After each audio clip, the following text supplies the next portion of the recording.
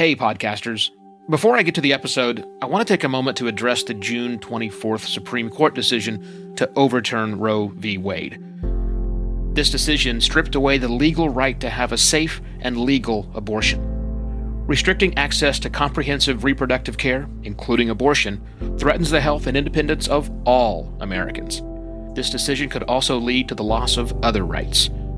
To learn more about what you can do to help, go to choice.crd.co. That's choice.crd.co. And I encourage you to speak up on your podcast as well. Take care and spread the word. Whether podcaster or politician, those in the upper echelon tend to be better communicators. Here's an unlikely tip you can implement to tighten up your show senator style.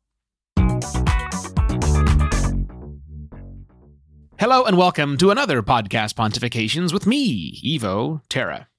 Podcasters can get a little rambly, diving down various tangents and talking at length when we wish they would not. Now, some equate podcasters that do that, us, them, to politicians, but I don't think that's a fair comparison. I spent a lot of time watching C-SPAN last week, likely more time than I have ever spent watching C-SPAN in the past. And we're setting politics aside for this particular episode because there was one thing I noticed when I was watching all of the senators speaking, as well as the House, but let's stay focused on the Senate. One of the things that I noticed was that senators are really, really great orators. Like almost every single one of them. And even the bad ones, they were actually pretty good. Now, the particular bit I was watching were 5-minute, I'll call them discussions, although they were 5-minute monologues. Each side got to go, the left and the right, and each senator had 5 minutes, or sometimes 4 minutes, or whatever their timing was, to deliver a point. So the 5 minutes or the 4 minutes, they had to talk. They nailed it. I mean, they just nailed those talks. And remember, they were talking for 5 minutes about something that they knew they were going to talk about previously, but 2 hours before that, they had been under siege. Like freaking out, panicked for their lives. And now, just a couple of hours later, here they are, giving impassioned but constrained 5-minute or less talks about a topic. Did they have time to prepare? Well, remember, they were just under siege. So I guess maybe they had some time to prepare. I guess they might have had some assistance with speechwriters, but still, even so, they were able to adjust their message and address what had just happened and still push out the message they wanted to push out. And they delivered it with aplomb, however you pronounce that word, aplomb, I think is how we say that. Now, I'm not suggesting that you, podcasters, only do 5-minute long episodes. Although, if you can get your episode done in 5 minutes, why are you talking any longer than that? Anyhow. But I do think the lesson that you might learn from here is incorporating a chunk of that conciseness into each of your episodes. And I think this technique would work for just about any podcast, some easier than others. Like, let's take an interview show. I was interviewed yesterday for a show that'll be out, I don't know, in a week or so. And we talked for about 50 minutes, and that podcast is going to edit it down to a 45-minute long chunk because there were some times that we rambled. Again, we're not going to boil that whole thing down to 5 minutes. However, you can take that 45-minute tightly edited interview, if that's what you have, and then you likely have either a pre-interview section or a post-interview section where you, the host, are talking to the audience. That's a great place to do that 5 minutes or less of conciseness, summarizing the angle, or maybe, if it's at the end, reframing the key takeaways that came out of the interview. That's important stuff. People will like it when you do that. If you do a monologue show like this is a monologue show, of course, that should already start being super tight. And if it's not starting super tight from the way you always do it, then actually start that episode with something that is tight.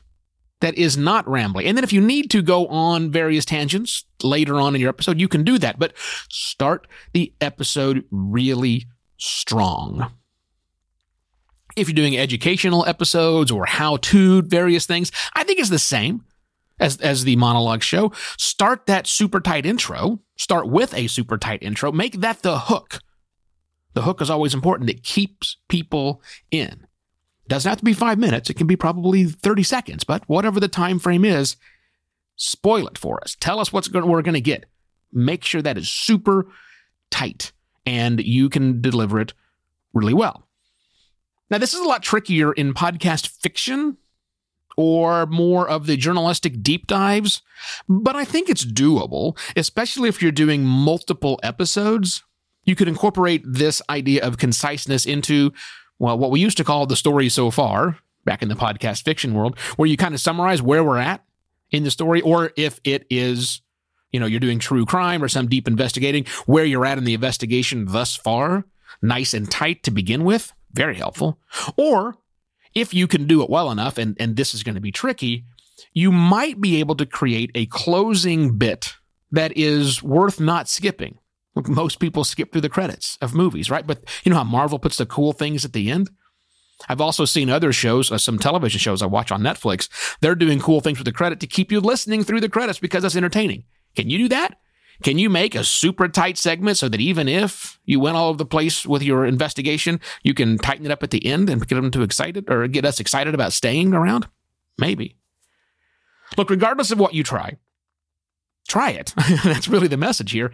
Embrace or perhaps re-embrace, or if you don't do that, perhaps build your own skills as an orator. It's easy enough to sit behind a microphone and talk. Can you sit behind the microphone and talk on point for a short amount of time? That's tricky. You also might think it's going to sound weird for your existing audience if you put this new weird pre-produced, highly produced thing in front of your content. And you're right. It will sound different to your audience, to your existing audience, but they're probably not going anywhere. They're your audience. And I assure you, new listeners will really appreciate your ability to orate concisely at the beginning, or perhaps at the end, but try at the beginning of your program. That will hook them in. I promise it's going to happen. Now, I have a special request for you. For those of you who are active on this new thing called Clubhouse, although it's not all that new, it's getting a lot more popularity in recent weeks as it's going up.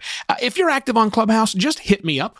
You can follow, if you're on Clubhouse, that's fine. Follow me over there. I'm at Evo like almost everything else. Twitter always works at Evo, or you can email me, evo@simplermedia. evo@simpler.media. Make sure I say it properly. I have an experiment in mind, and I want to see how many of the Podcast Pontification listeners may want to participate in that. So again, if you're active on Clubhouse, get in touch with me. We'll see what we can get done. And lastly, of course, tell a friend about Podcast Pontifications, working on things. And in fact, this thing for Clubhouse is going to work for the podcasters in the middle. Those of us who are doing this as our working job, but we'd like to do more, like to do better. That's the whole message here, or the whole mission here of Podcast Pontification. So again, if you know a working podcaster who needs to hear these messages, by all means, please tell them about Podcast Pontifications. That's it. See you tomorrow for another Podcast Pontifications. Cheers.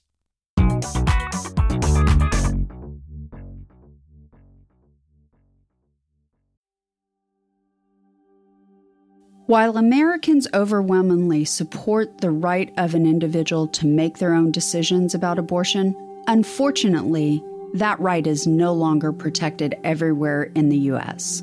The Supreme Court overturned Roe v. Wade on June 24th.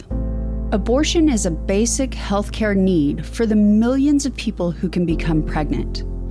Everyone should have the freedom to decide what's best for themselves and their families, including when it comes to ending a pregnancy.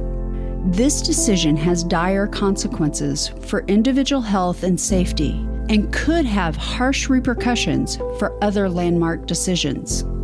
Restricting access to comprehensive reproductive care, including abortion, threatens the health and independence of all Americans. Even if you live in a state where abortion rights are upheld, access to safe medical procedures shouldn't be determined by location, and it shouldn't be the privilege of a small few. You can help by donating to local abortion funds. To find out where to donate for each state, visit donationsforabortion.com. That's donations, the number 4, abortion.com. If you or someone you know needs help, or if you want to get more involved, here are 5 resources. 1. Shout Your Abortion is a campaign to normalize abortion. 2.